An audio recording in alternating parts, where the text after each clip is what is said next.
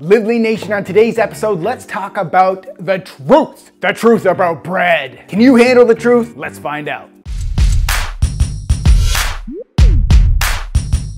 Welcome to Live Lean TV. I'm your host, Brad Gouthro from LiveLeanTV.com. So let's talk about bread. So raise your hand right now if you hate bread.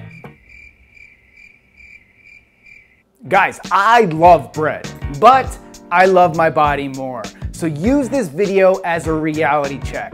Unfortunately, the wholesome bread that your grandmother made is not the same quality as the bread that you'll find in traditional grocery stores. Oh, how the times have changed. So first of all, just look at the ingredients list. How many different versions of sugar do you actually see? But don't just look for the word sugar, also be on the lookout for hidden sugar terms like high fructose corn syrup, honey, and molasses, and many other terms as well. But that's not it. Why does your bread need to have 69 ingredients in it? Did grandma use 69?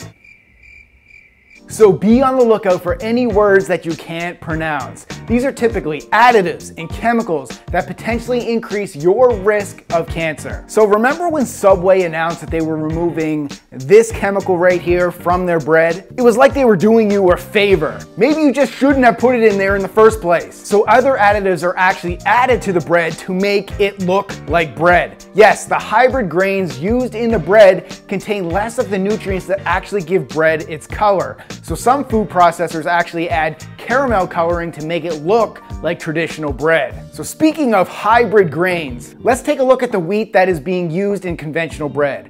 Wheat is becoming more and more void of nutrients based on the modifications used in the farming practices. So sure, the modifications may increase the crop yield and help resist pests, but in doing so, it's reducing the parts of the bread that contain some nutrients and actually increases the gluten in the bread. So in other words, the hybrid wheat contains less nutrients than the wheat your grandma used to use. So what about the fiber? Well, the industrial processing grinds up the grains into fine particles so it's easier to work with, but this grinding can also negatively affect the fiber. And as you know, guys, the fiber is what slows the absorption of the carbohydrates from the bread, which then helps balance the blood sugar and insulin. So without the fiber, some breads can be digested as quickly as table sugar, which quickly spikes your blood sugar and insulin and increases your hunger so much that you'll likely grab another slice of bread. It's that never-ending cycle of cravings, people. In fact, some conventional breads are actually higher on the glycemic index than table sugar. Now, I'm not saying that you can never enjoy bread. I just want you to be aware of what you're actually eating. If you need bread, I recommend you flex your discipline muscles and save your favorite bread for your well-earned cheat meal. But if you're already lean and you're working out regularly, if you need to, you should stick to sprouted grain bread like Ezekiel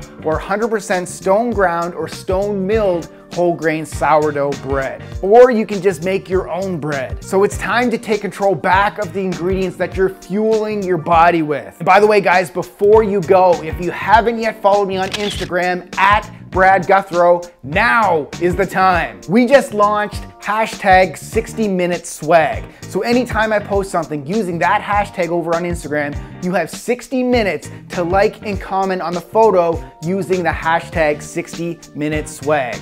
I'll then randomly select one person who can win like one-on-one workouts with us, FaceTime coaching calls, free memberships, free supplements, free training programs, and our cookbooks, and so much more. So make sure you go over there, turn on your post notifications, guys, because it's going down on the gram. I'll see you over there. Thanks so much for watching, guys, and keep living lean.